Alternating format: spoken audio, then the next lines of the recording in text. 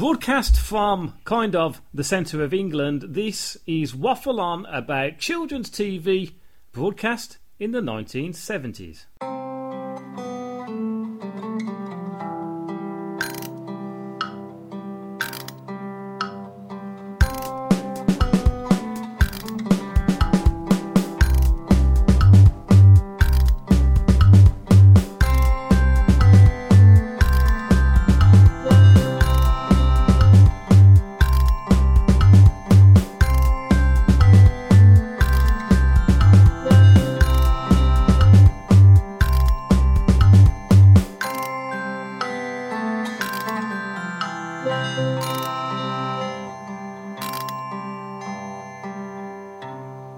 Hello and welcome to Waffle On. My name is Simon Meddings, and as per usual, I am joined by Good start.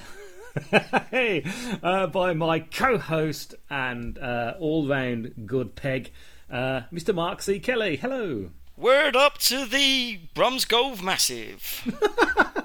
Yo, Solihull, dude. Is it Solihull or is it Hall Green? No, I'm Solihull, don't you know?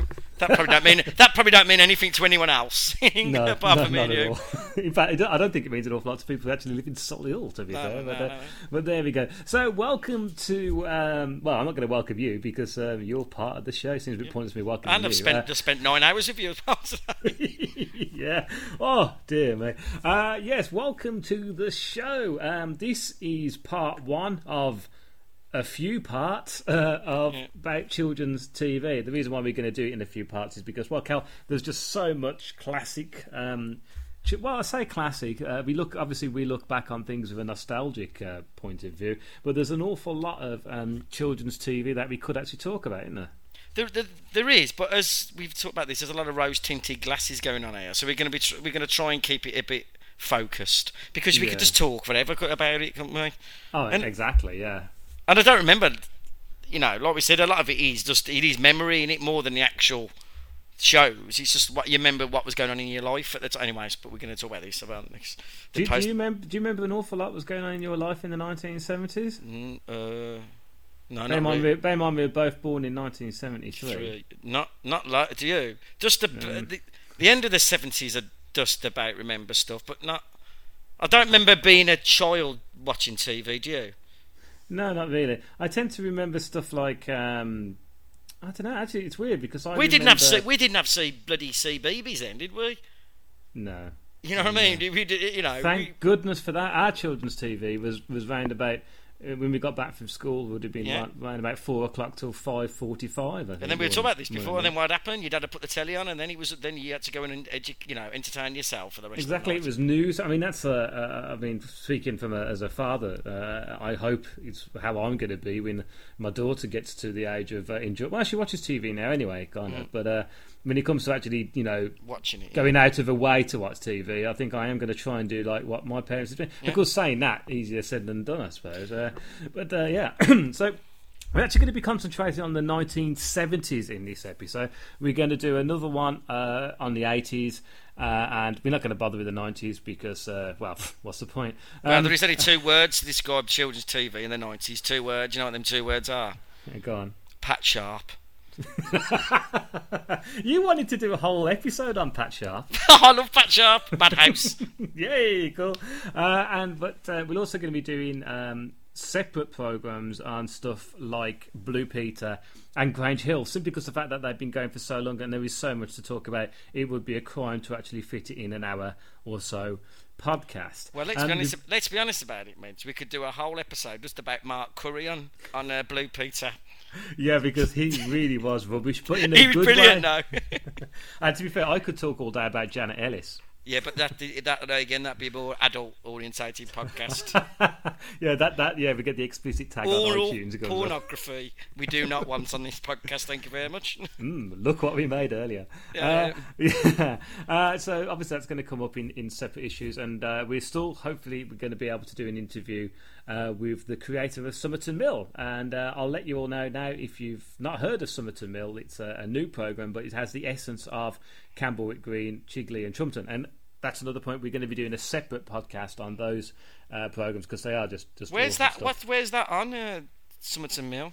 Is it on Somerton Mill. CBeebies? No, it was on CBeebies. Series 1 was on CBeebies. They didn't, BBC, for some unknown reason, didn't commission it again. And so Series 2 has been shown all around Europe, but not here in England, which is an absolute crime. But there again, the reason why the BBC probably hasn't commissioned it is because it's all hand-style motion models. So it's proper children's animation, or what we love as animation. I mean, Ardnam Animation did.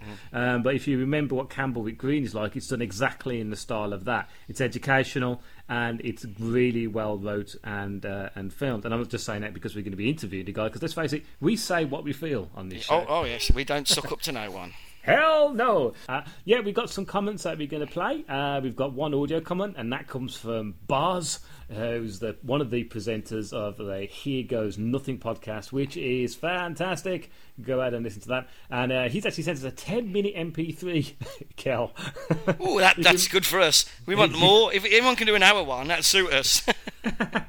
So he sent us one through, and we have one from Dan, and we have a memory from Cheryl, who you'll know we dedicated to the show to last month. So, should we crack on? Go on, as the spoon said to the egg. Yeah. Okay. So, we're going to start off with Bagpuss. I should point out the reason why we're starting with Bagpuss is not because it's our favourite, it's simply because it begins with B. So, let's play the theme tune or the opening titles to Bagpuss.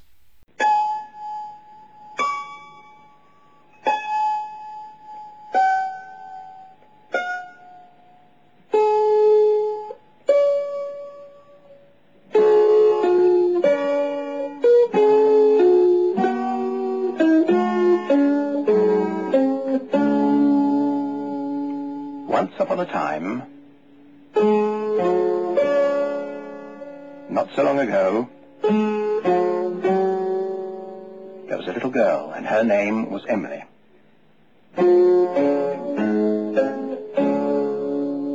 And she had a shop. There it is. It was rather an unusual shop because it didn't sell anything. You see, everything in that shop window was a thing that somebody had once lost, and Emily had found, and brought home to Bagpuss, Emily's cat, Bagpuss, the most important, the most beautiful, the most magical, saggy old cloth cat in the whole wide world.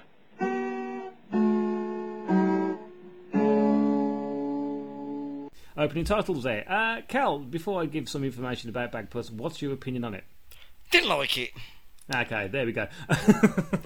I'm not a great fan of Bagpuss, but it is extremely popular. It's like you speak to people, and it's like most people you meet our age, what's 36, like my girlfriend, fiance, should I say, absolutely loves it. Everyone I meet loves it, apart from me and you. We just never got it. We just didn't like it, did we?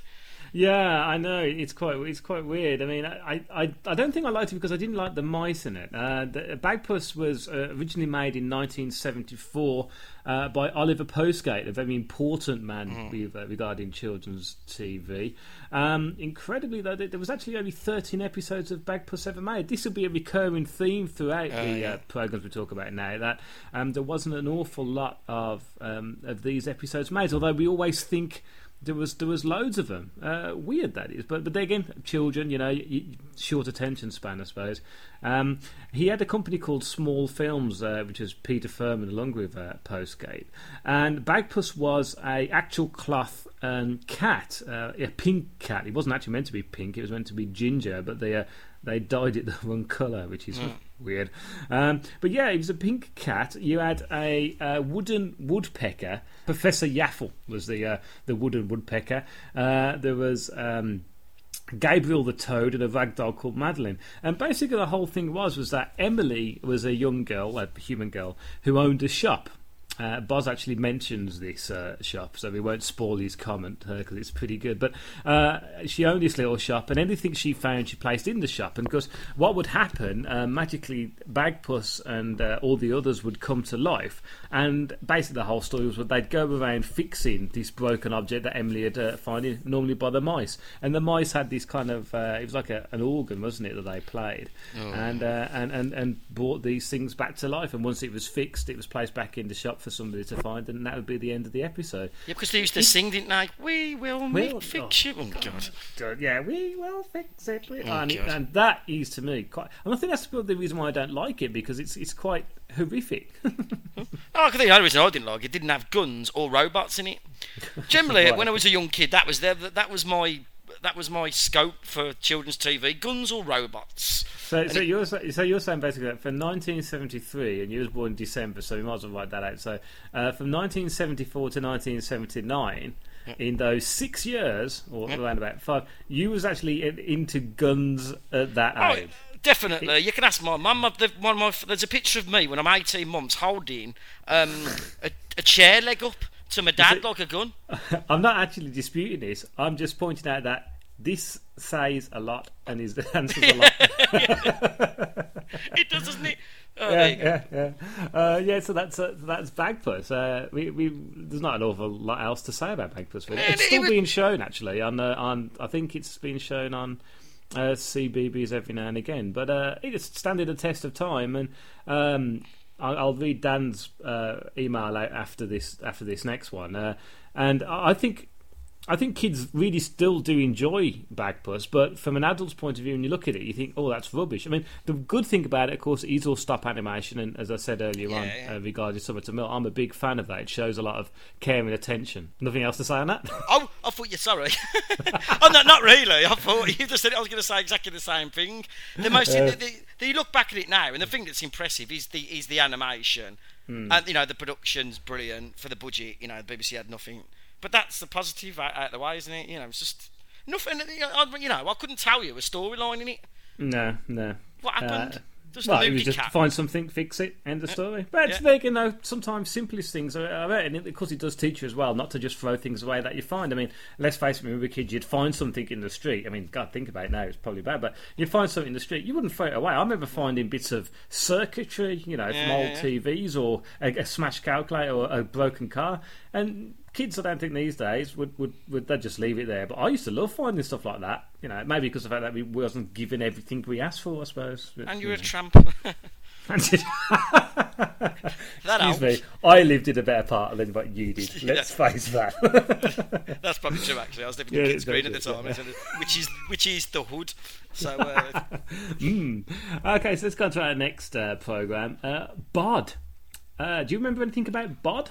Yeah, I do. Now, I've got no recollection of Bod, really, apart from what he looks like, obviously. But my main recollection was the policeman in it, the funky policeman. When he used to come on screen, he had really funky music. And that's my only recollection. Again, these must have been... We must have been watching these all the while. But you try to think back, I can't...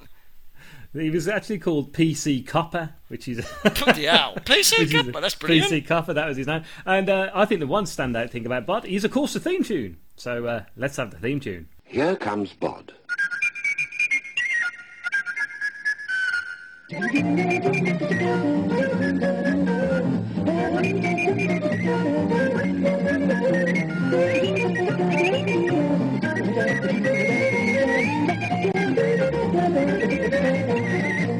Now that is funky, isn't it? Who was it who used to do who did the narration to that? Okay, well, good. You see, we're doing this over Skype, but still, you feed me the questions, I'll give you the answers. It was narrated by the brilliant, the wonderful, the excellent John Le Mesurier. Ah, yeah, he's classic, isn't he? Yeah, and Carol Drinkwater, who was an actress who later went on to do All Creatures Great and Small. And the music, which we've just heard, was done by a legend, and we're going to be talking about this legend at the end of the show. This legend is Derek Griffiths. Oh, yes. Heads brilliant stuff. And tails, anyway. He's and toes. That could have linked back to the Last Space podcast. Indeed, yes, actually. Oh, well done. Yeah, you're on form today. Bloody hell, that's just come... Normally we're pretty rubbish on an evening. No, sure, because that song's in it, isn't it? Yeah. Bud, so let's just go through Bud and what we got here. Bud was a BBC children's television programme first shown in 1975 with 13 episodes. There seems to be a thing here with 13. Yeah, only 13. It was based on 4 original Bud books by Joanna Michael Cole. It was an animated cartoon series, as we said, narrated by John Le Mesurier. The 4 books were actually published in 1966 in the United Kingdom and later in the United States and France.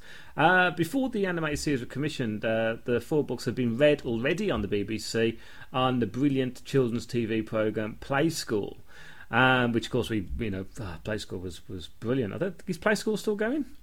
I don't know. What's happened to Big Ted and Little Ted? I wonder what they're doing there.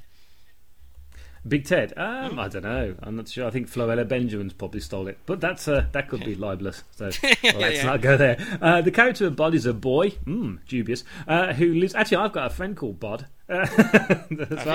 He looks nothing like Bud, but Bud always listens to this show. So hello, Bud.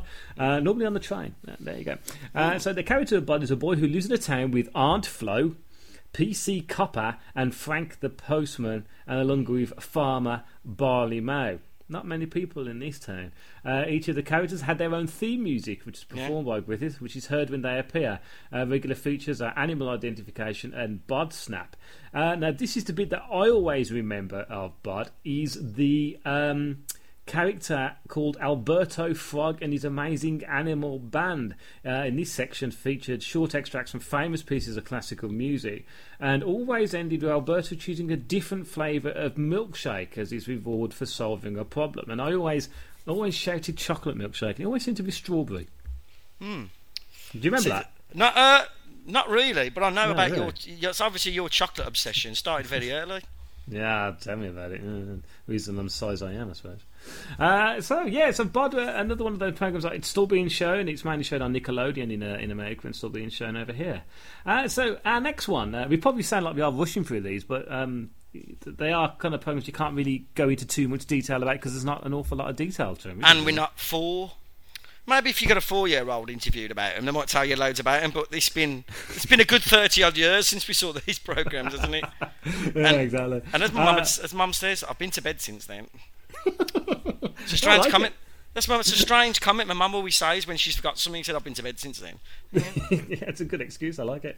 I'll tell you what we'll do now. Let's read out an email address. You ready for this? Not an email address. Just going to read out an email address, are you? That would be bad. I don't think you That'd be the most boring quote ever. Anyway, go on. Okay, this is from Daniel Vieira, our man Daniel. Hi guys, I was hoping to send an audio comment but just couldn't find a quiet moment to get it in time, so I thought I'd do the next best thing and email you. I'm really looking forward to hearing about what you watched as kids since we are around about the same age. I don't have a vivid long-term memory, especially when it comes to my childhood. As most people haven't. No, but the only reason why we know this is because we've researched it. When I think back to kids' TV, I used to watch Discounting the American Imports, which, of course, we watched a lot of American imports, didn't we? But, again, this is all about British TV, so we can't really go into those. We started to get in the late 70s and early 80s. There are a few that spring to mind, and Dan turns around and lists the following. Mr. Ben, Bagpuss, Rainbow, Jackanory, Play School, Nightmare, that was 1980s, Rent a Ghost, Take Heart, Blue Peter, and, of course, Doctor Who. Can't count Doctor Who. Not really. It's more of a family show than a kids show per se, wasn't it? Yeah. And that horrible one several had a conversation about on Twitter with the pale aliens that spoke backwards. Creepy enough, blocked out the title of it again, and strange enough, so have I. I don't know what I don't recognise that at all. You're on about this other day. Yeah, I was on about, and the worst thing is, of course, I was the person who was having this chat with Dan on Twitter about it, and I think Anthony from the Scuttercast, who has actually sent us an audio as well, we'll be playing that in a bit. He'll know because he's the one who helped me out with Robo Story, which is another one that I couldn't remember. Robo Story. Robo Story, yeah. I'll show you that tomorrow. I must say that I haven't gone back to watch many of these again after so many years, but I'm sure you may be the same opinion of me, that kids' shows these days don't seem as engaging or creative as the ones we grew up with. The funny thing is, I have 2 young kids, so I get exposed to a lot of current TV. Now, one day I came across a DVD of Bagpuss at a bargain price, so I picked it up with the aim of introducing it to my 3-year-old daughter. She loved it, but boy was I disappointed watching it. I guess the answer is that kids' TV shows are designed for children's eyes and imagination. We just see them differently. The other interesting thing is that you just don't realise how small these shows were. I was surprised to learn how few episodes series like Bagpuss actually had. When you're watching them as a kid, you thought there was an endless supply. Looking forward to hearing your opinions, Dan. Well, brilliant email address there, and totally agree with everything he says. There is a thing about children's TV now where I don't. Again, you have to remember it is for children, but I'm sorry, but there are some rubbish stuff out there compared to what we're talking about now. So let's go on to our next one, Chortle and the Wheelies, and let's have the theme tune.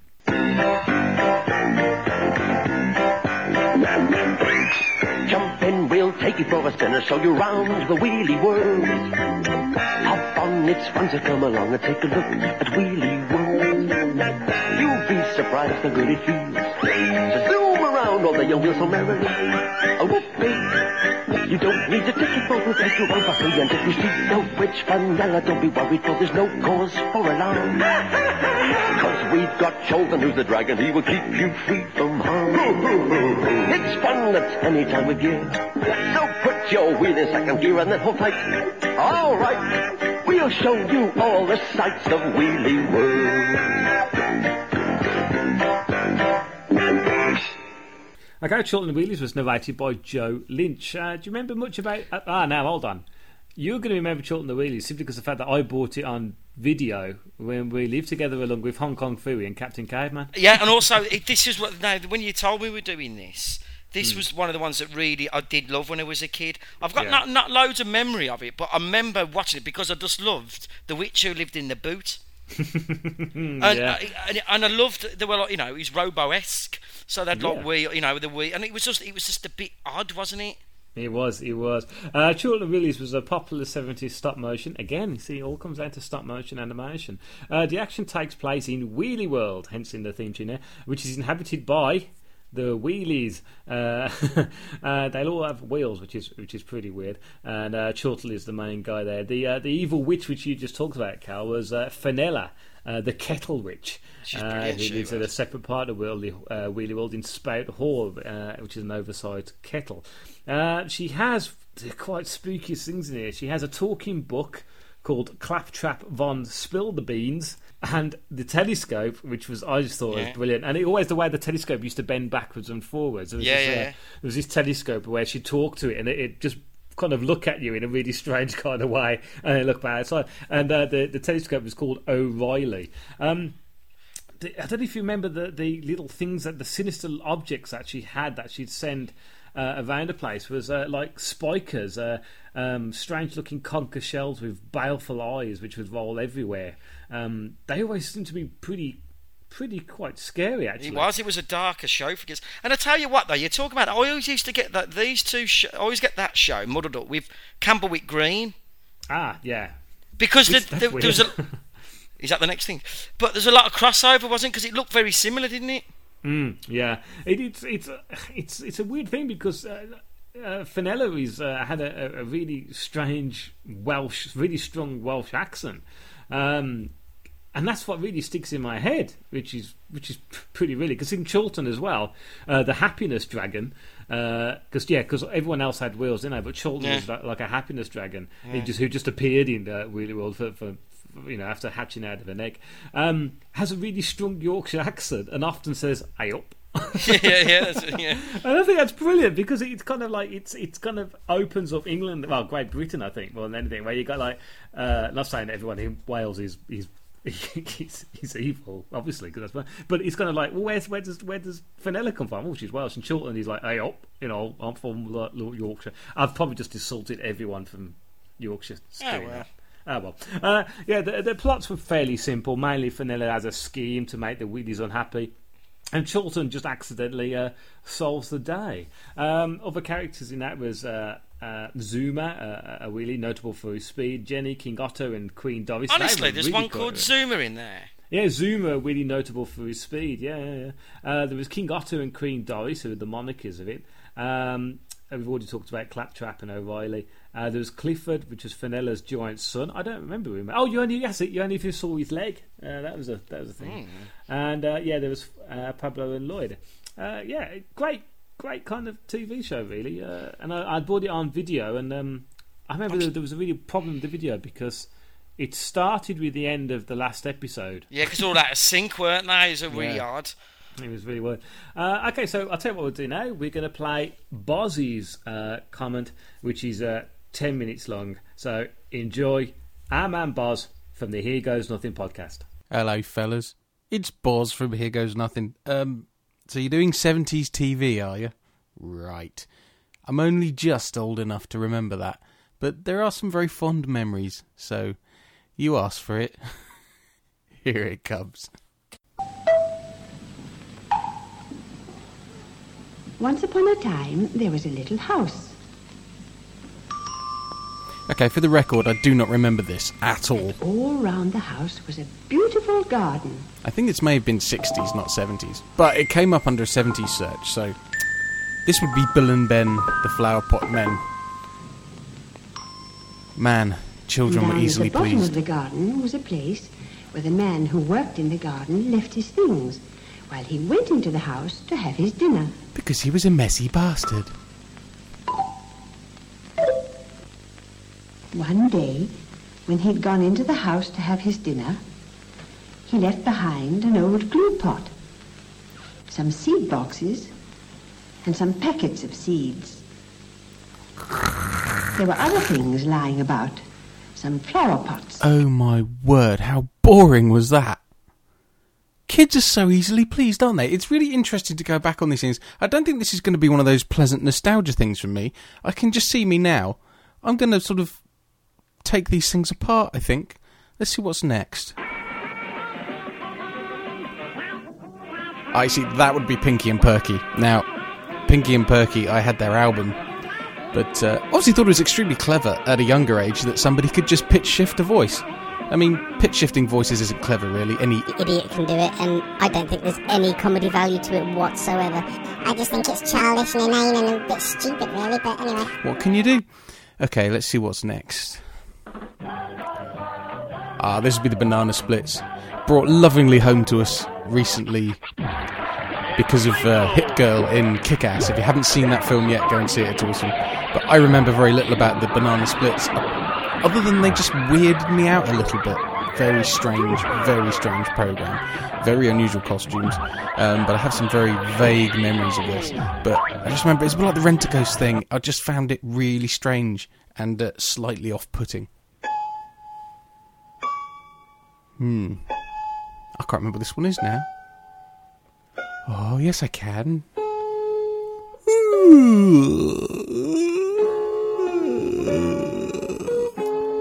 Made me tired every time I watched it. This, of course, is the classic Bagpuss. Once upon a time, not so long ago, See, again with the filling time thing. there was a little girl, and her name was Emily. That's nice, Emily. This is all black and white, this, as I recall. She had a shop.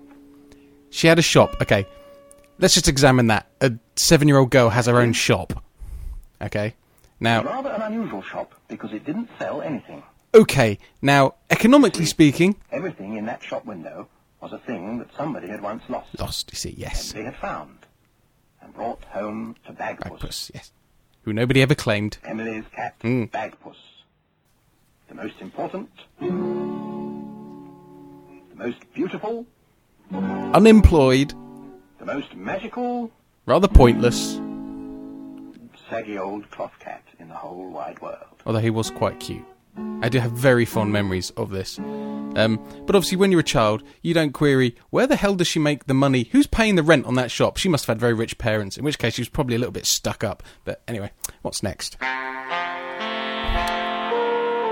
Okay, that's the Thames logo intro, as I recall.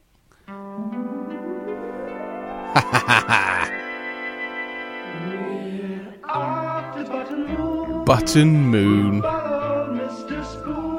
Mr. Spoon. The lowest of the low-budget productions. A bean can, a wooden spoon. Shining very brightly in the large blanket sky. Blanket sky. I wonder where all those bubbles are coming from. Oh, that'd be the bloke just off camera blowing bubbles, wouldn't it, now, really? Family are on another trip. This baked bean can spaceship now is going to arrive on Button Moon. The thing I loved about Button Moon is that if you walked too far to the left or the right, you fell off. because clearly no gravity on a button sewn to a blanket. I mean, weren't we easily pleased? Seriously, that and Finger Bob. I haven't got Finger Bob on here, but seriously, I should get into TV production. I could make a lot of money. What's this now? It was an ordinary day in Doyley Woods. Welcome to my fancy dress ball. This was Will o' the Wisp, and then I realised that this audio I've captured is actually an advert, so please excuse it. I actually loved Will o' the Wisp, because the guy who did the voices was a legend. I can't remember his name. Kenneth Branagh. Shakespeare. Okay. Ooh, what's this? Oh, you're all screaming at me now, aren't you? I can't remember what this is. That's Mr. Ben. Oh, Mr. Ben. Yeah, he was the rather creepy bloke who just kept going to a costume shop to dress up. They must have done one when he was in drag, but have you noticed he never ever seemed to pay for it either? He's just like some weird bloke down the street freeloader. On the pavement, in very, Festive Road, very odd. A group of children were playing cowboys and Indians. See, he lives on Festive Road. That's probably what led him astray. Man should have been on a psych ward, really. Okay, I think I've got one more lined up here. Let's just see what we've got.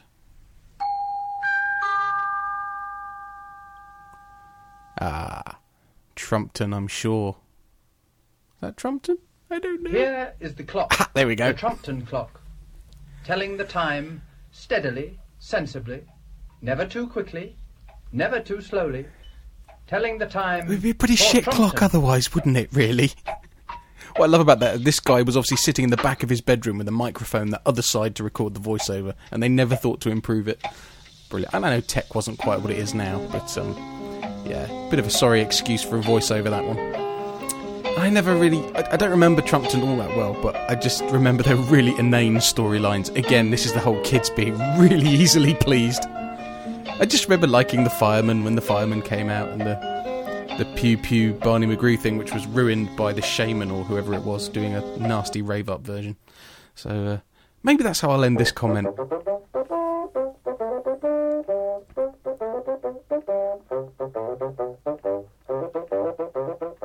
I can't remember who this is. Not so very long ago, in the top left-hand corner of Wales, there was a railway. Oh, yes, of course. It course. wasn't a very long railway or a very important railway, but it was called the Merioneth and Llantysilio Rail Traction Company Limited. The only thing to come out of the north-west corner of Wales that anybody remembers. Lived the locomotive of the Merioneth and Llantysilio Rail Traction Company Limited. Just an excuse to use long Welsh words. Engine, so his friends just called him Ivor. Ivor the engine. Now, in the morning, Jones the Steam, the engine driver, would come down over the hill. Again, no expense spared on this Ivor. production. Jumping call All this sound morning. effects done by the voiceover guy. He would take wood and paper. No technology. Light Ivor's fire. No Foley Fill up his sound coal effects. box, check the water. Yes. And then, when Ivor had steam up, he would make his pot of tea. And sit on his arse and do nothing for the first 10 minutes of the day. Well, sit on Ivor's that's step encouraging to drink. children to have a good work ethic now, isn't it? I don't think so. Well, right then. Oh, We better God, do did I some really work, record this suppose. much? Oh, that was why. See, Out I they would remember trundle. this. Out of the shed and out into the bright morning air. Man, I'm waffling. I hope you've got... It's called Waffle On. I mean, you know, I'm in good company, aren't I? This is the acid trip itself. The acid trip that is Magic Roundabout. Again, I remember very little of this. I remember the characters and the look and the theme tune, but I don't remember a single coherent story being produced. I just know a lot of these things were drug-based in those days. This is Daisy sitting on a trailer hitting a snare drum with her hoofs. Of course, not trippy at all. Roll up! I have a special announcement. To me, everyone. I wonder how much these guys got paid. More than I do, I'm sure. I said that was the last one about 2 ago, didn't I? I obviously got carried away with this. Here's another one. Oh, this is a clip from Captain Pugwash, who we all for years thought had really rude names for all the sailors and wondered how they got away with it, and then found out it was just a ruse by a newspaper, basically. So they weren't really called Master Bates and Seaman Staines and all this kind of thing. I think it was just there was a Master Bait or Master Mate or something similar that sounded like it, and they just took it and ran with it. But I think I remember Pugwash, and I did enjoy Pugwash, and you'll probably find this is 80s now, not 70s, but who cares? So I'm going to play us out with the Pugwash theme tune, I think, and I hope this hasn't been too rambling. I'm going to cut edit the shit out of it now. Oh, sorry, swore again. So, hello, my hearties.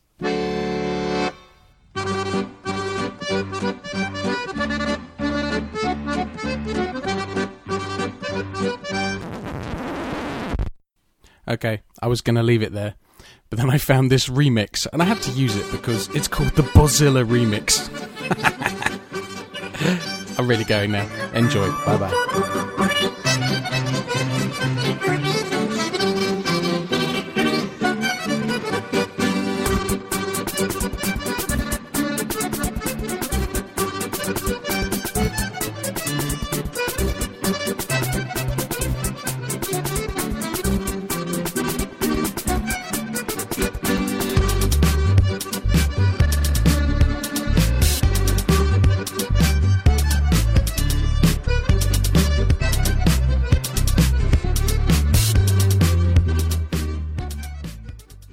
So there's Buzz, Cal, nice produced little audio there.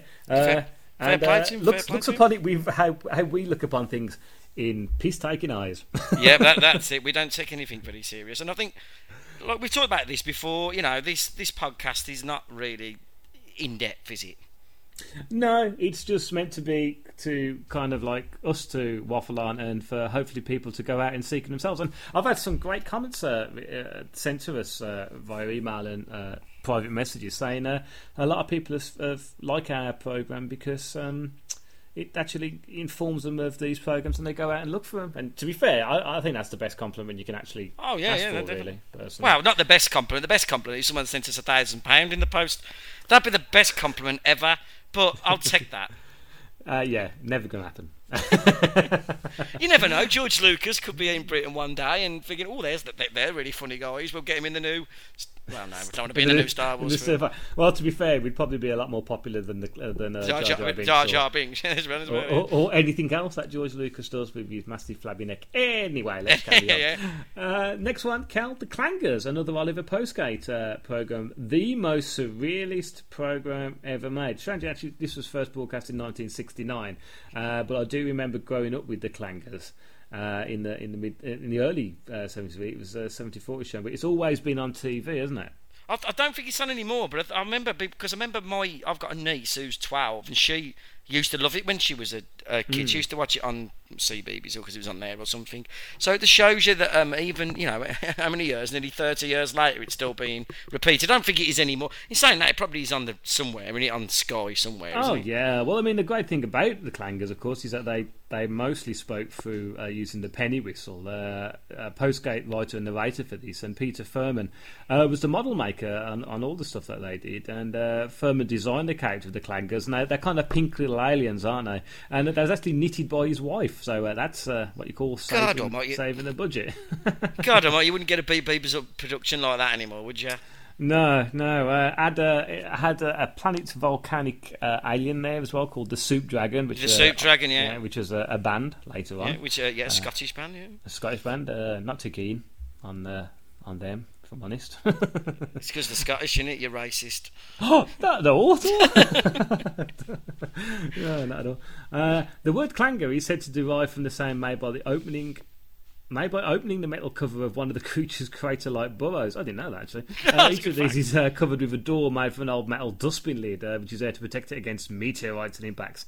The first recording sighting of a clanger was in the 1967 Nog in the Nog book, The Moon Mace. So that was that one. Yeah, I really do like the clangers, actually, and I think I might get them on DVD.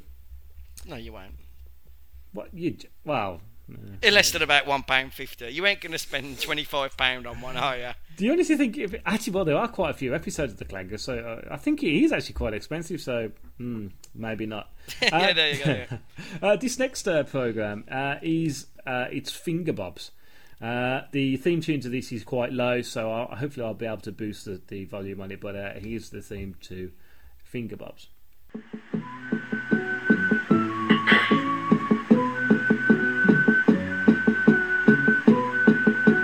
Fingerbobs.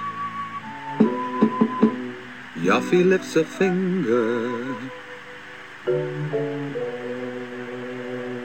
and a mouse is there. Puts his hands together, and a seagull takes the air. Yoffie lifts a finger, and a scampi darts about. Yoffie bends another, and a tortoise head peeps out. These hands were made for making, and making they must do.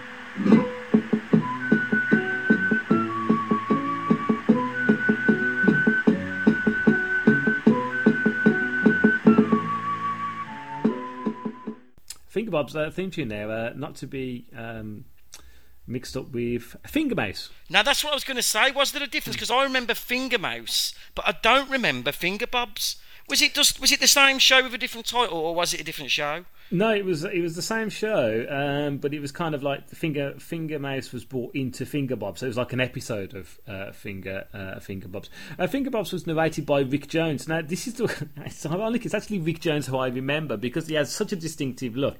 He's got a big beard and bald-headed with a little bit of hair on the sides. But he always wears a cravat, as was their want in the 1970s, such as Tony Hart. And that's what sticks in my head, which is a really which is really strange. Obviously had a big impact on me when I was younger, I suppose. What, the cravat? It was the cravat, very easily impressed by a cravat when you were a kid. This is 1972, and the basic premise of Fingerbobs was that the characters would collect things for the story that was about to be read. The characters were finger puppets controlled by the host of the show. The host of Fingerbobs was actually called Yoffie in the show, and as I said, he was played by former Play School presenter Rick Jones. He had his own special song describing how the Fingerbobs were created. Which is what we heard earlier on. Yoffie lifts a finger. Yeah. That's how it went. I'm not going to do the rest of it because it wouldn't be worth it. Each character had its own special song, and this is where, of course, you remember Fingermouse from. Gulliver, I spread my wings. Scampy, my name is Scampy. Scampy, that's me. And Flash, my name is Flash, but I don't dash. God. Gulliver the seagull collected pebbles, and Flash the tortoise, and of course Fingermouse collected feathers for a story at the end of the show. It does say on the research that I got from it is a great website that all about classic 70s TV, and they put on the bottom, if you weren't there, you'll never understand it. I was going to say that, Chet. If you imagine if a show come like that on now, it would, kids would not even last a minute in that, would they? No, not at all. Because it was the most basic show ever, wasn't it? Yeah, it really was. It was just some cones stuck on the end of your... Yeah, I know.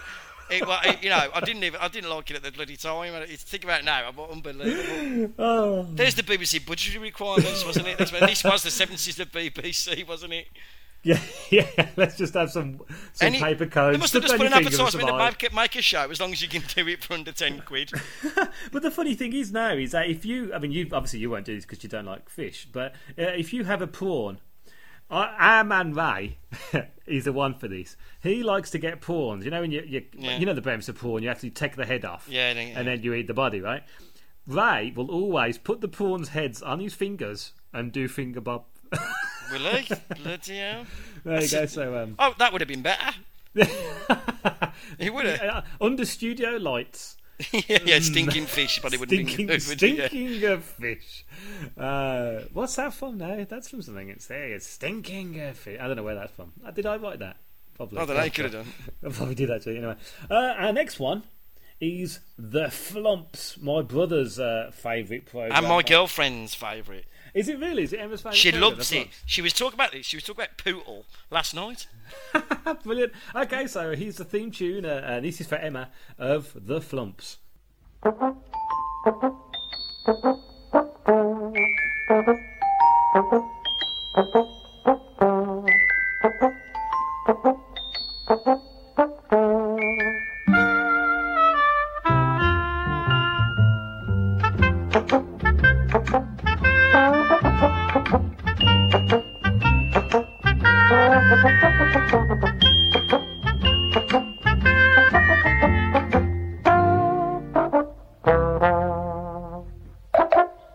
I think that's definitely a mobile phone thing, isn't it? You've got to have the Flumps on the mobile phone.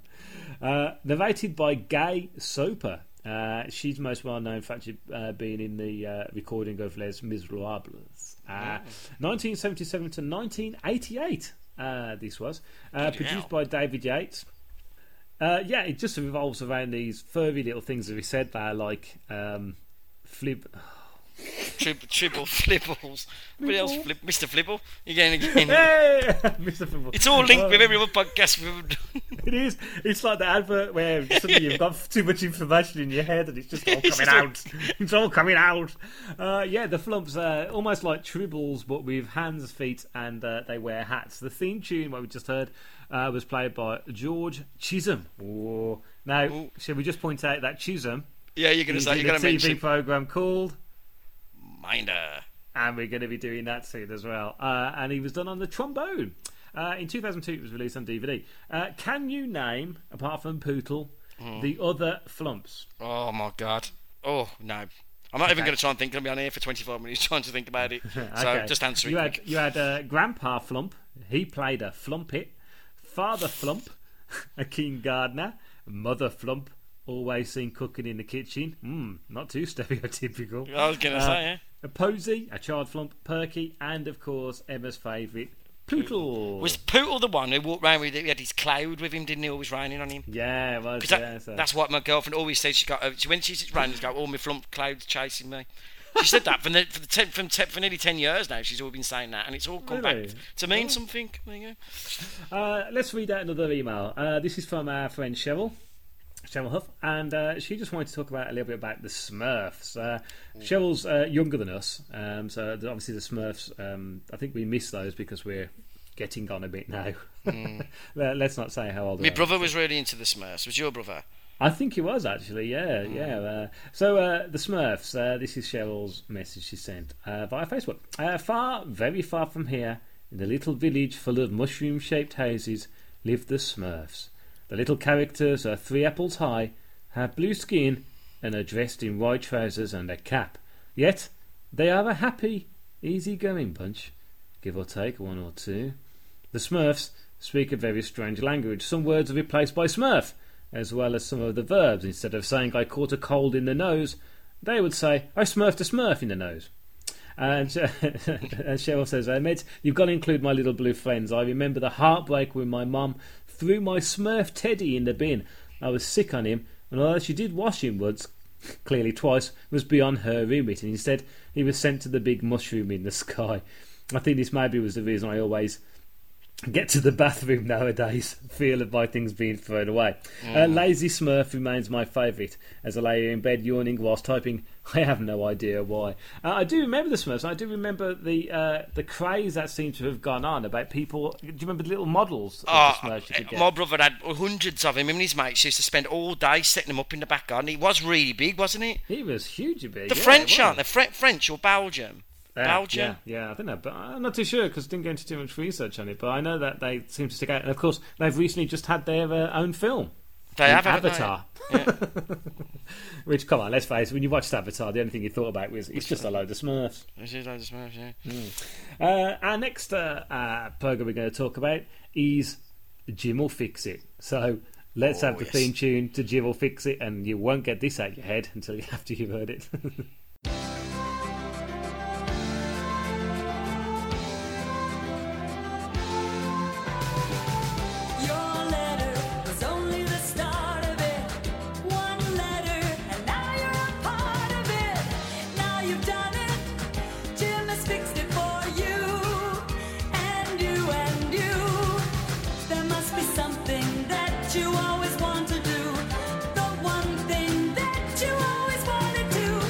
Now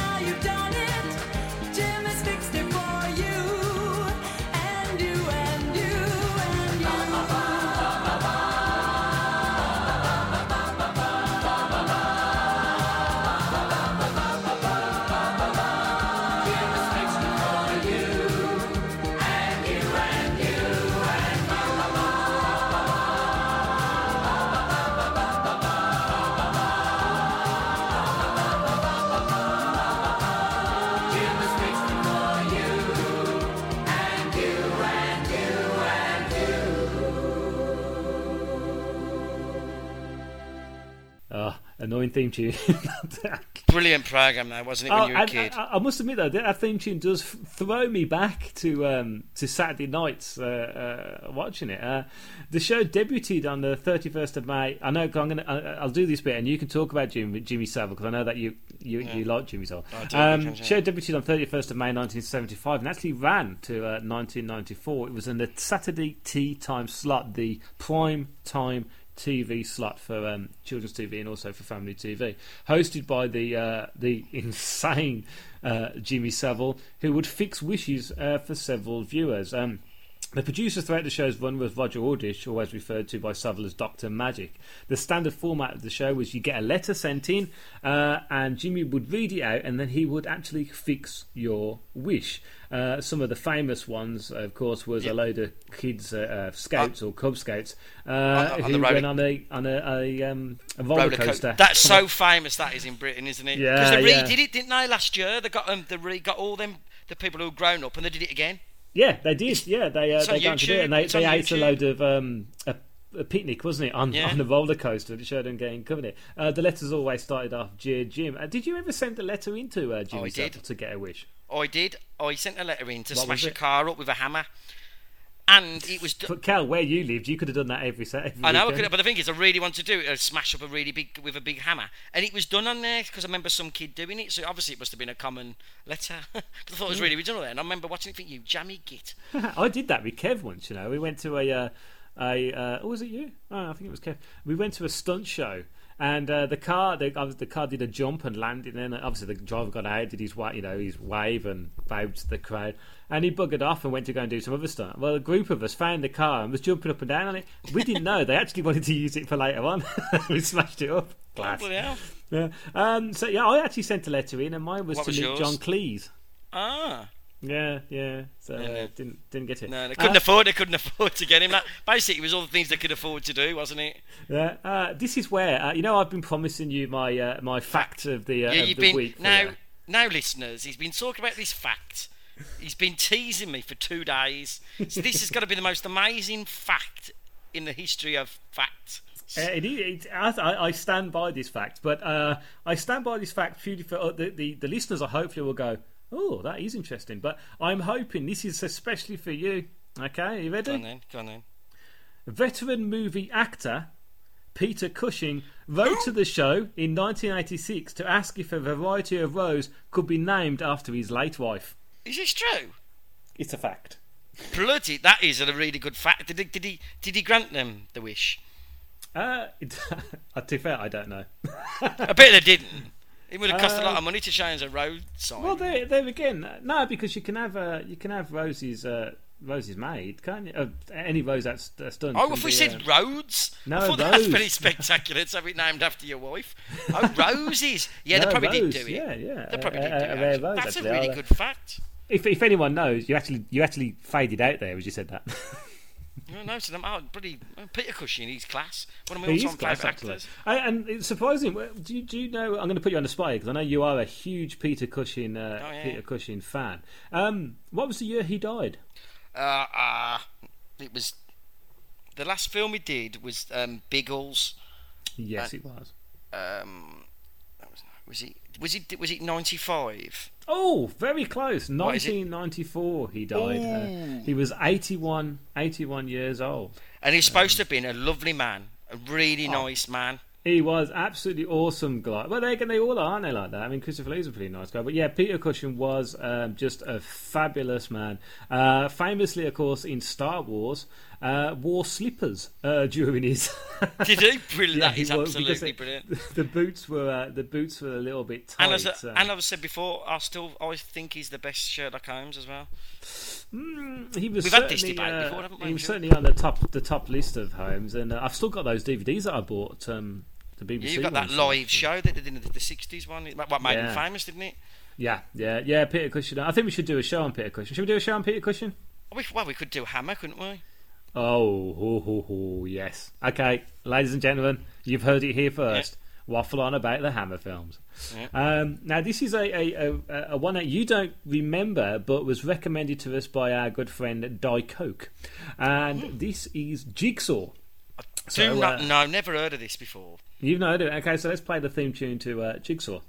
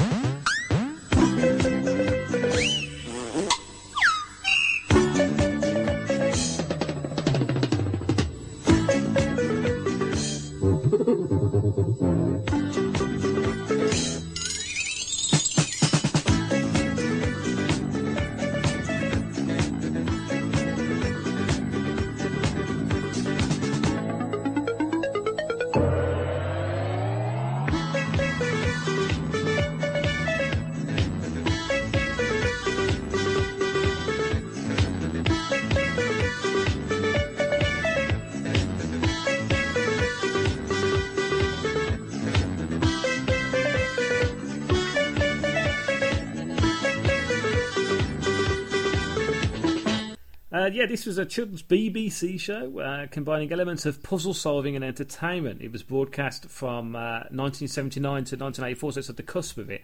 It was written and directed by Clive Doig, D-O-I-G, so I'm sorry if I said your name wrong. And the show was presented by Adrian Headley and Janet Ellis. And Jig, who was a giant floating orange jigsaw piece voiced by John Leeson, who I believe was the guy who did K9. Now the standout thing about Jigsaw is Mr. Nosy Bonk, and you don't remember Mr. Nosy Bonk, do you? I know the term, you nosy bunk. Obviously that's where that come from, but I don't remember it. He had his own little theme tune, which I'm just going to play now, and here's a Nosy Bonk theme tune.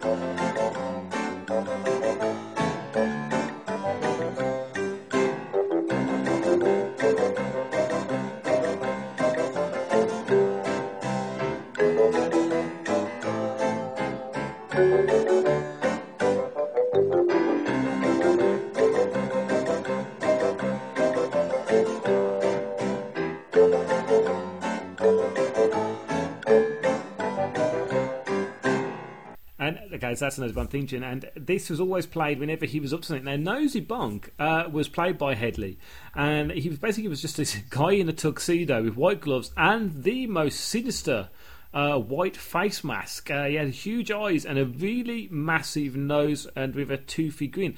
They class his eyes as just soulless. He was supposed to present some light relief and guide to viewers. To me, it sounds like he's a bloody Slipknot.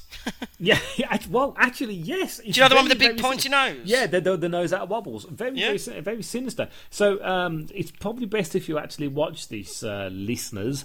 So type into YouTube and just type in Nosy Bonk, one word, Mr. Nosy Bonk. There's several little clips on there, and I'll try, if I remember, to stick it on our Facebook page, because remember, we do have a Facebook page, and just type in Waffle On Podcast, and I'll stick a video clip up on there. It's pretty scary, I think. Not light relief at all. No, I really... What year was that? 79, late 70s. Went to 1984. Like a post-punk kind of thing that was. Well, I think there was a lot of really edgy shows around that time because of the punk and all that, wasn't there? Oh, yeah, definitely. Should we have another audio comment? Okay, this is Anthony from the Scuttercast. Hey guys, it's Anthony here. Some of you may know me better as Ori Studfarm from various forums. And I wanted to leave you comments on general childhood TV. And it's really, really difficult to know where to begin on this one. So I'm going to start with early memories, and there's two shows that stand out for me that people seem to have difficulty remembering. The one some people actually remember was BJ and the Bear, which was basically a big trucker, and he had some sort of a chimp as an assistant. And I know I used to love this show. I can't remember any of the storylines, but I do remember the theme tune, which, if memory serves me correctly, was also parodied for Paddy and Max. That was a parody of the BJ and the Bear, or BJ and his best friend Bear, I should say. Another show, whether you can remember this or not, I don't know. I know we're about the same age. It was a French cartoon, and I've yet to be anybody that can remember this, although I have found it on YouTube. And it was a cartoon called Watu Watu. Watu Watu was a black and white space bird. It used to come, and if her memory serves me correct, it used to be eco problems he used to sort out. And he used to call all the other Watus from the sky, which basically meant going beak down, tail up in the air, and doing a little whistle that went something like... Now, I don't know how that's going to be picked up by my microphone, so hopefully that came through. If not, I'm going to be deleting all of this message and starting again from scratch. But yeah, they're my earliest memories, and like I say, no storylines can be remembered. It's mainly music and images of characters and what have you. Right, next, you've got ones which... I think they ran till I was a bit older. These probably ran till I was about 6 or 7, maybe even a bit older. And these classics like Charlton and the Wheelies. I used to love Charlton and the Wheelies. Obviously, all the Candlewick Green ones, stuff like that. Now, what I'm actually doing, I keep having to pause this and check on YouTube just to bring some of them to memory. But there's things like Bod, Bagpuss, Mr. Ben. I used to love all these shows. Rainbow was another one. Recently we've been doing I can't remember how it came about. It came about on Twitter. I think it was Dangerless came up with wanting to know about a childhood show which featured aliens with grey skin, white hair in silver suits, and I instantly recognised it. I don't know if you can remember an educational show. It used to get played at schools a lot, and it used to have books that came along you could read along with, and it was a show called Look and Read. Now, depending on the age you are, that depends on the sort of stories you remember. Now, the Look and Read stories I can remember was one called Dark Towers. The one Dangerless was on about was The Boy from Space. And all these theme tunes, they all had unique theme tunes. They can all be found on YouTube. Fantastic. I remember one called Geordie Racer. Now, this I mainly remember because my brother used to watch that one. This was actually for people that are probably 3-4 years younger than me. That's the one that would stand out in their memory. Then, of course, you've got some of the people that used to present these shows. Such classics such as Brian Cant. He came up the other week. I think that was you, Meds, that was on about him. One of my favourite, well, two of my favourites, Derek Griffiths, and he used to sing the theme tune to Heads and Tails. I think he sung the theme tune for Dark Towers as well. He was always a big presenter, possibly the first black person I ever noticed on TV. But yeah, fantastic. There was Johnny Morris was another one, and he used to do a show. Was it Animal Magic? Where he used to talk to the animals. He used to do the voices for each animal as well and have conversations with them. Yeah, it used to be fantastic. I really can't think of a better time to have grown up with kids' TV than myself. You know, I was born in '74, and kids' TV tended to be well, before the '70s. I would say it was very safe. It was all Andy Pandy and Learn with Mother type BBC type shows, and then it went a bit. When during the '70s, it actually became entertainment, something that was entertaining for the kids. Then I would say halfway through the '80s, it changed and it became more commercialised, and it was all about selling the cheap plastic toys and the action figures that go with. So yeah, I think we actually lived through the glory years of TV. Now, I could start reeling off hundreds of more, Thundercats and Bucky O'Hare and various other ones. I'm going to leave it there. It was just a simple message. I'm sure you've covered all the main ones. There's just so much to go into this. You can't just have one waffle on this. This has got to be a subject that's revisited. So yeah, I'll leave it there. I'm sure I'm going to love this one. I love your show anyway, because of the nostalgia it brings up. But when you start covering kids' TV from early childhood, you've got me right. It doesn't get any better. So catch you later. Okay, cheers, Andy. Cool. We do like MP3s, don't we? One, it saves us from having to talk. So our next programme we're going to talk about, we are coming towards not towards the end, Cal. So unfortunately, you can't have because you're timed tonight, aren't you? You've only got a certain amount of time. Fringe, my number one programme. Anyway, we've got an hour. Okay, there we go. Yeah, we ain't going to be an hour, so don't worry. The next couple ones that stand out in my head of programmes that I still adore now. This is Mr. Ben, so let's play the theme tune.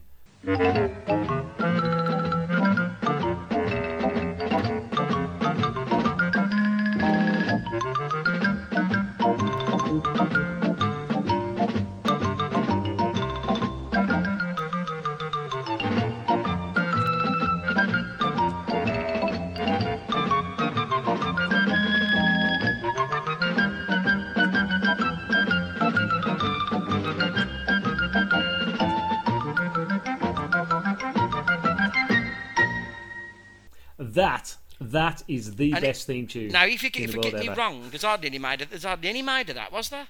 No, it's 13. It's always at 13. It always seemed to be on. They must have keep repeating that when we were growing up non-stop, weren't they?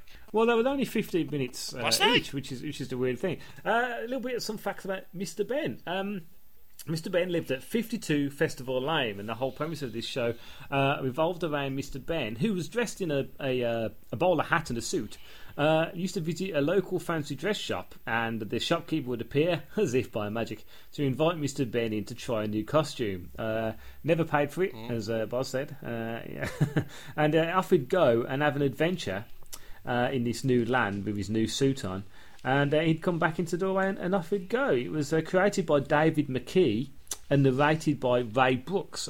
Now, do you want to have a guess at the fancy dress outfits that was in all 13 episodes? My favourite was the George and the Dragon one, where he went to fight the dragon in the suit of armour. That was the Red Knight. And that's what I can remember, weirdly. They all seem to be kind of stuff that you'd want to be as a kid. And say, what would you want to be when you get older? So I'll read them out. The Red Knight, which is what you just mentioned, a hunter, a frogman, a magic carpet bloke, it says there. I think they mean someone with like curly slippers and a fez, don't they? Yeah, fez. A caveman, a chef, a wizard, a cowboy, a clown, a zookeeper, a pirate, and a balloonist. A balloonist? What kind of outfit does a balloonist wear? I have absolutely no idea. David McKee fans might have also noticed a similarity to 1980s show King Rollo. Oh, yeah. Do you remember King Rollo? It was his creation as well. And I'll tell you what, though, I have got a fact about Mr. Ben. There was going to be a film. Wasn't there? And it was going to be, and it was Ralph Fiennes was going to play him. I wonder what happened to that. When you actually read that out, how on earth are they going to do a film?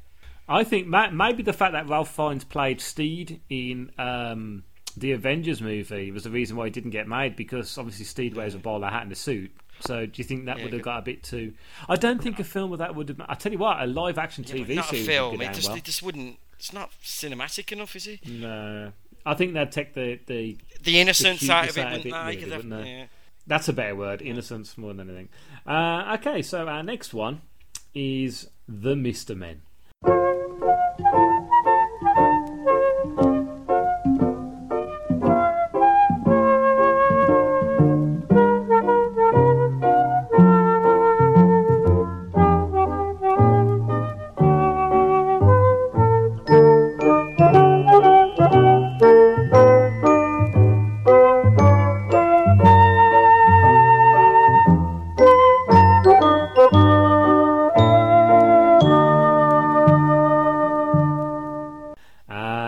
the Mr. Men is something that sticks in my head, and it is my daughter's. Well, I say my daughter's collective. We're buying. Actually, no, my mum and dad are buying my daughter every single Mr. Man book.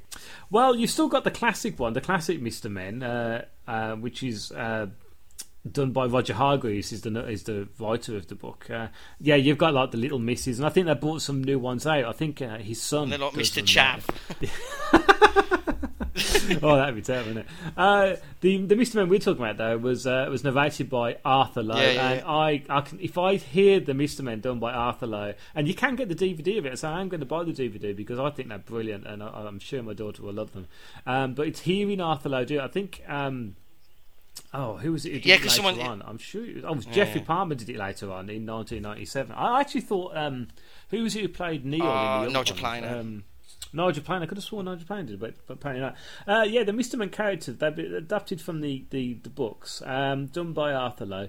It was done in 1975. Arthur Lowe's most famous, of course, for Captain Mainwaring in Dad's Army. There was the second series done, and this was narrated by John and Pauline Alderton. John Alderton was most famous for Yes, was it Yes Sir? Please Sir. Please Sir, that was it. Yeah, and also played James Herriot in the second All Creatures Great and Small film, which you bet you didn't know that. And I didn't want to know it either. Thank you. I love the Mr. Men. Basically, it's a load of cartoon drawn characters. As Mr. Strong was a red square. Mr. Grumpy, wasn't there? Mr. Grumpy. Was that a triangle? Yeah, it was. Or was that Mr. Greedy? I thought he was a green. Wasn't he green? The hat on. Mr. Greedy had like a big greedy stomach, didn't he? Big belly. Yeah, a big greedy stomach. He was just big and round, wasn't he? Big and round. And Mr. Tickle was an orange circle with big long arms that would sneak his arm around. It's really hard for you to think about it, isn't it? Because he just stopped putting his hand in the window when people are asleep and tickling their feet, and it's like, isn't that harassment? I think it probably is, actually, thinking about it. So our last program we're going to look at, and the reason why I've left it to the end is because it's just it's thinking about it. It's crazy. Again, it's one of these ones that are going into folklore, and I'll explain that why. Kel, your thoughts on Rainbow? Now you're talking. Now you're into a show that I loved. Rainbow, I think it's one of these programmes. It got bigger afterwards, didn't it? I think as adults grew up, they sort of kept the myth going. Because basically, do you want me to explain what the show was about? Because I don't know myself, really. Yeah, okay. Well, should we play the theme tune first? Okay, here's the theme tune.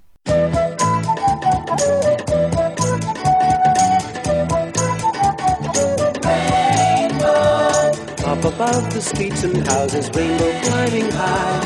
Everyone can see it smiling over the sky. Paint the whole world with a rainbow.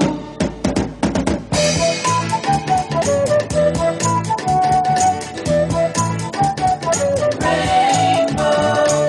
All along the streams and rivers, shining in the lakes.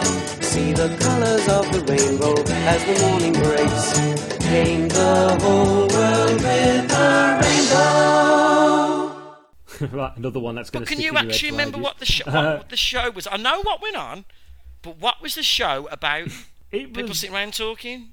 It was basically, wasn't it? Basically, to do with just. All it was, you'd get back from school or watch it whenever. All you wanted was bloody Zippy, wasn't it? Well, the thing is, it was actually showing midday, 12:10. The reason why it's popular is like you said earlier on. As people get older, they tend to take it to heart.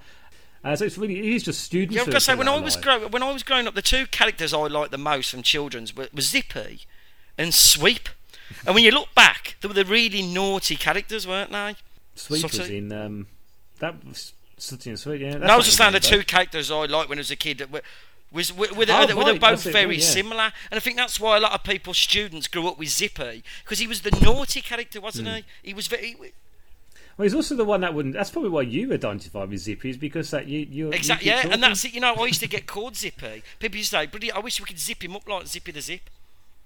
Honestly, people used to say, "Yeah." Do you want to describe what the three main? Well, you had Jeffrey, the host, Jeffrey, who was the main one. He wasn't the first host. The first presenter was David Cook, but the main presenter that everyone recognises is, of course, Jeffrey Hayes. There was three puppets, kind of puppets and a man in a suit. So describe Zippy first. Zippy was a non-specific creature. The only creature that if you ever found out he was Zippy, and he was a zip. Basically, he was a one-armed round thing with a zip for a mouth, and that's as good as that's all he was, wasn't he? You never knew what he was meant to be. Yeah. Then you had, and always seemed to go. Then you had George, who was. Yeah, I think we can say now he was a gay hippopotamus, wasn't he? There's no doubt he was gay. He was certainly camp.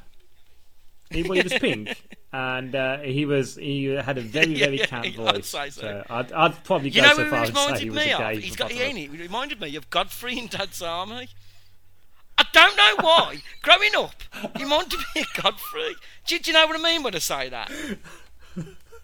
I could just hear James from the Dad's Army podcast throwing up his dinner at the moment. You've just did. I thought no, because he was nice. He was really nice. Nice, calm, and not because he was definitely, no, it's just because he was really nice. And then you had Bungle, who was a massive bear in a bloke in a bear suit. Who I didn't really like Bungle.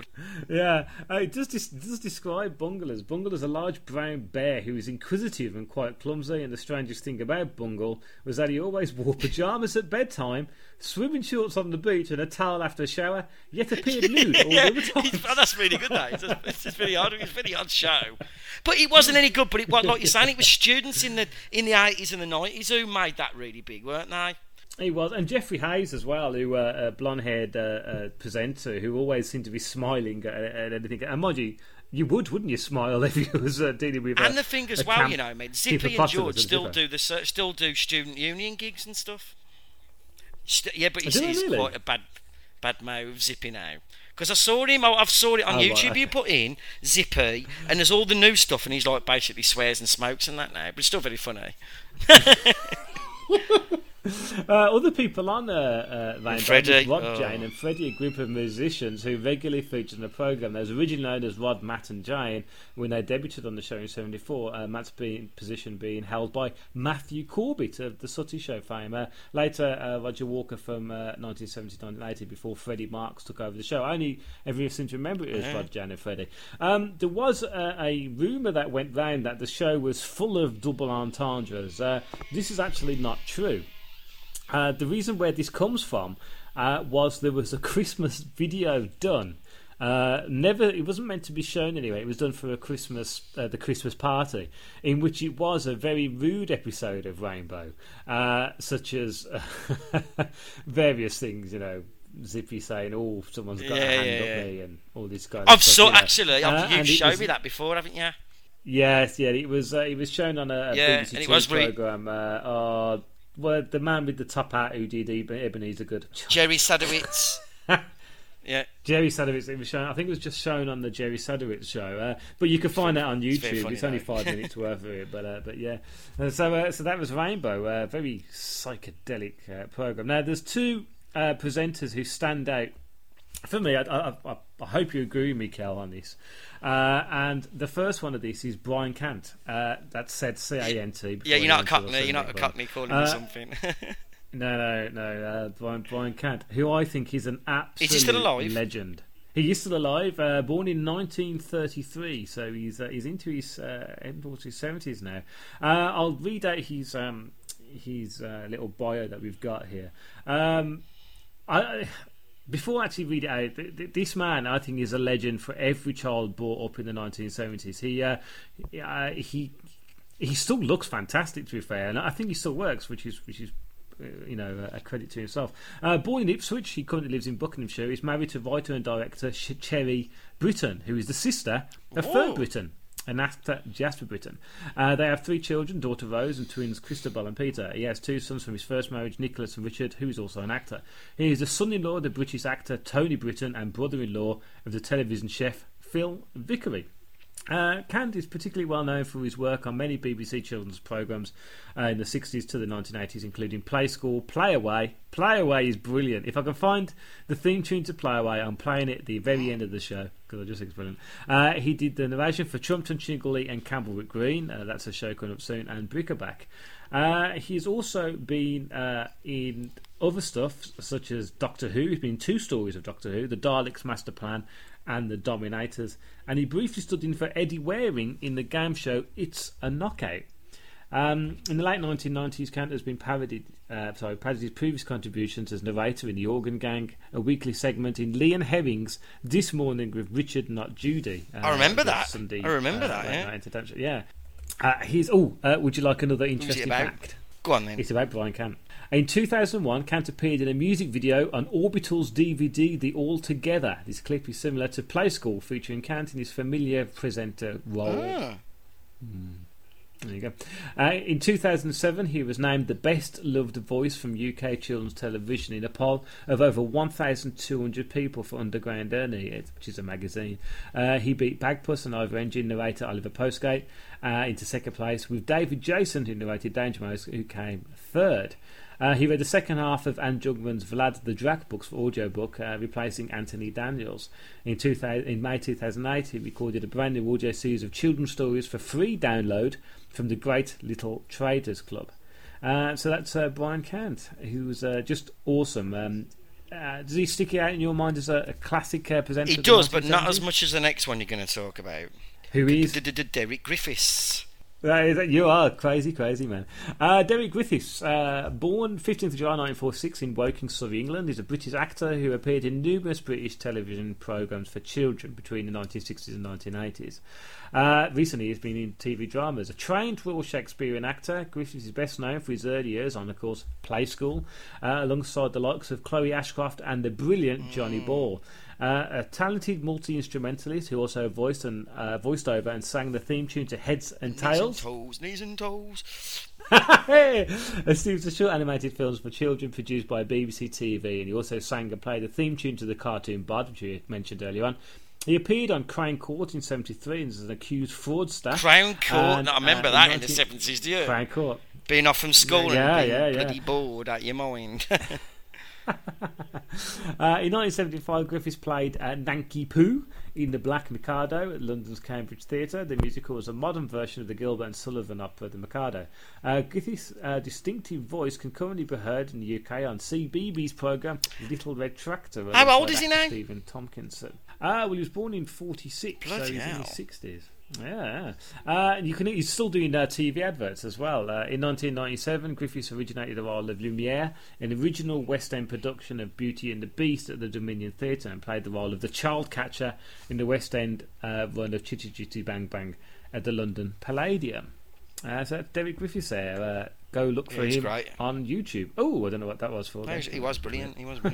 Oh, yeah, cool. So that was our quick rundown of some 70s programmes. Now, we know there's loads of other TV programmes that we could have talked about in the 70s, and as I say, this is not the end of this. We are doing several parts. And as we've said, the 80s is more our thing, really, wasn't it? Yeah, it was. And I'm looking forward to doing that. We might have to split that up in a couple of parts. So you've still got time to send any comments in to Waffle On regarding children's TV programmes in the 1980s, or if there's something that you suddenly remembered what we've just talked about then and want to add, please do feel free. You can email us at waffleonpodcast@googlemail.com. I've got a few things to say before we end. Might as well do a little bit of self-promoting. Why not? It's our show. I've done a story called Once a Jolly Swagman, which has just been produced for a podcast called The Martians Are Here.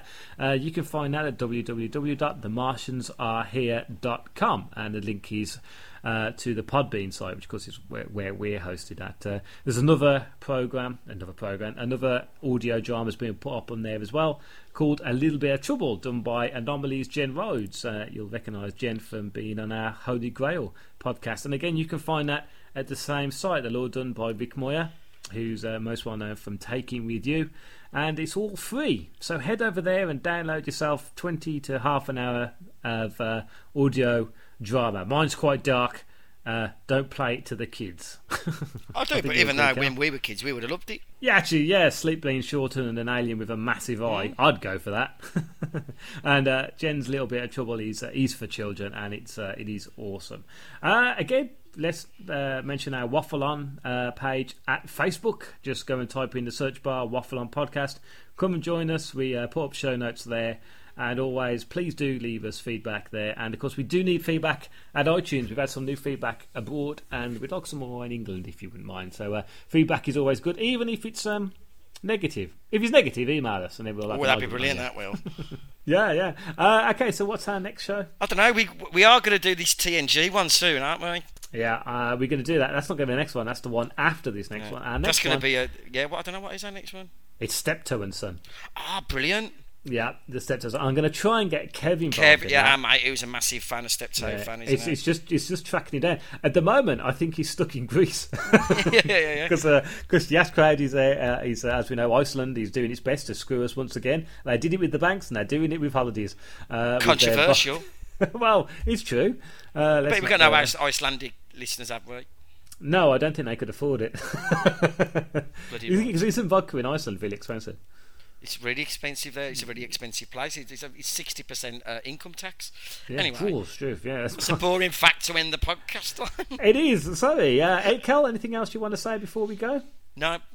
Okay, brilliant. So if you want to send us any comments regarding the show in general, or of course Steptoe and Son, please do send them in. We'll be recording around about the 15th of June. That's the deadline for any comments if you want to be mentioned. And we look forward to seeing you then. Kel, thanks for joining us. No worries, mate. And thank you once again, listeners, for joining us. And we'll see you all next month. Take care.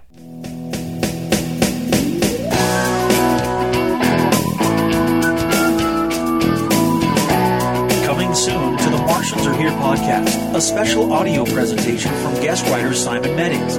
Once a jolly swagman, this is the Outback you've never seen before.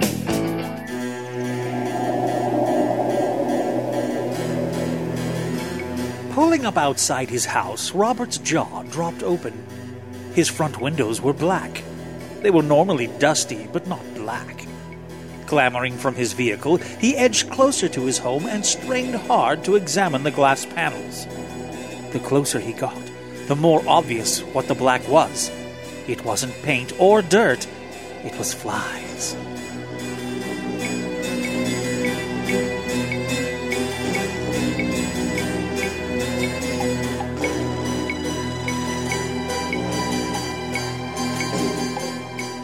Once a Jolly Swagman, coming soon to the Martians Are Here podcast.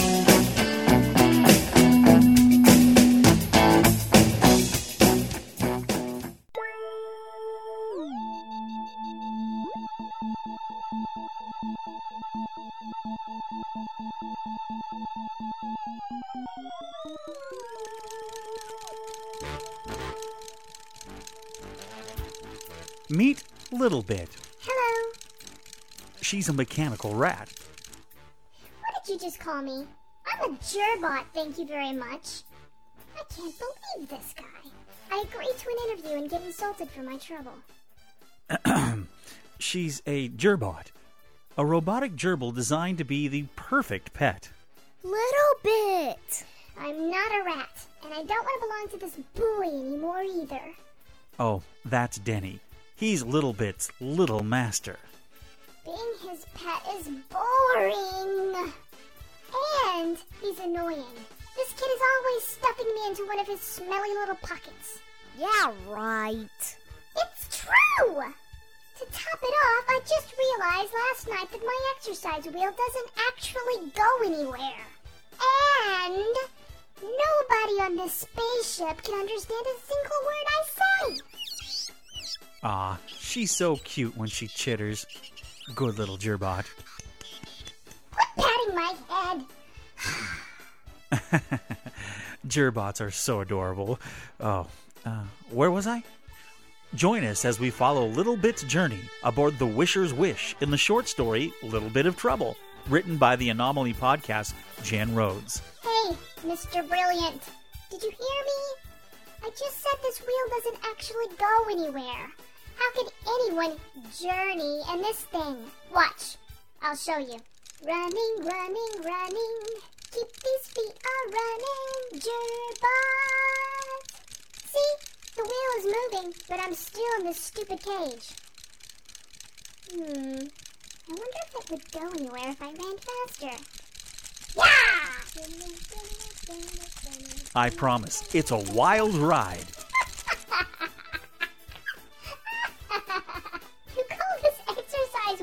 ride. Sure, it's shiny chrome, but it's still pretty lame. Remember, it doesn't go anywhere. I don't even have a horn. It's packed full of space pirates, mean big sisters, bratty little brothers. What? Space pirates? Where? Action, adventure, and suspense. This wheel can do all that? Cool! Faster, feet! Move faster! Little Bit of Trouble. It's a robot loving space adventure for kids of all ages. Don't miss it. Coming soon to the Martians Are Here podcast.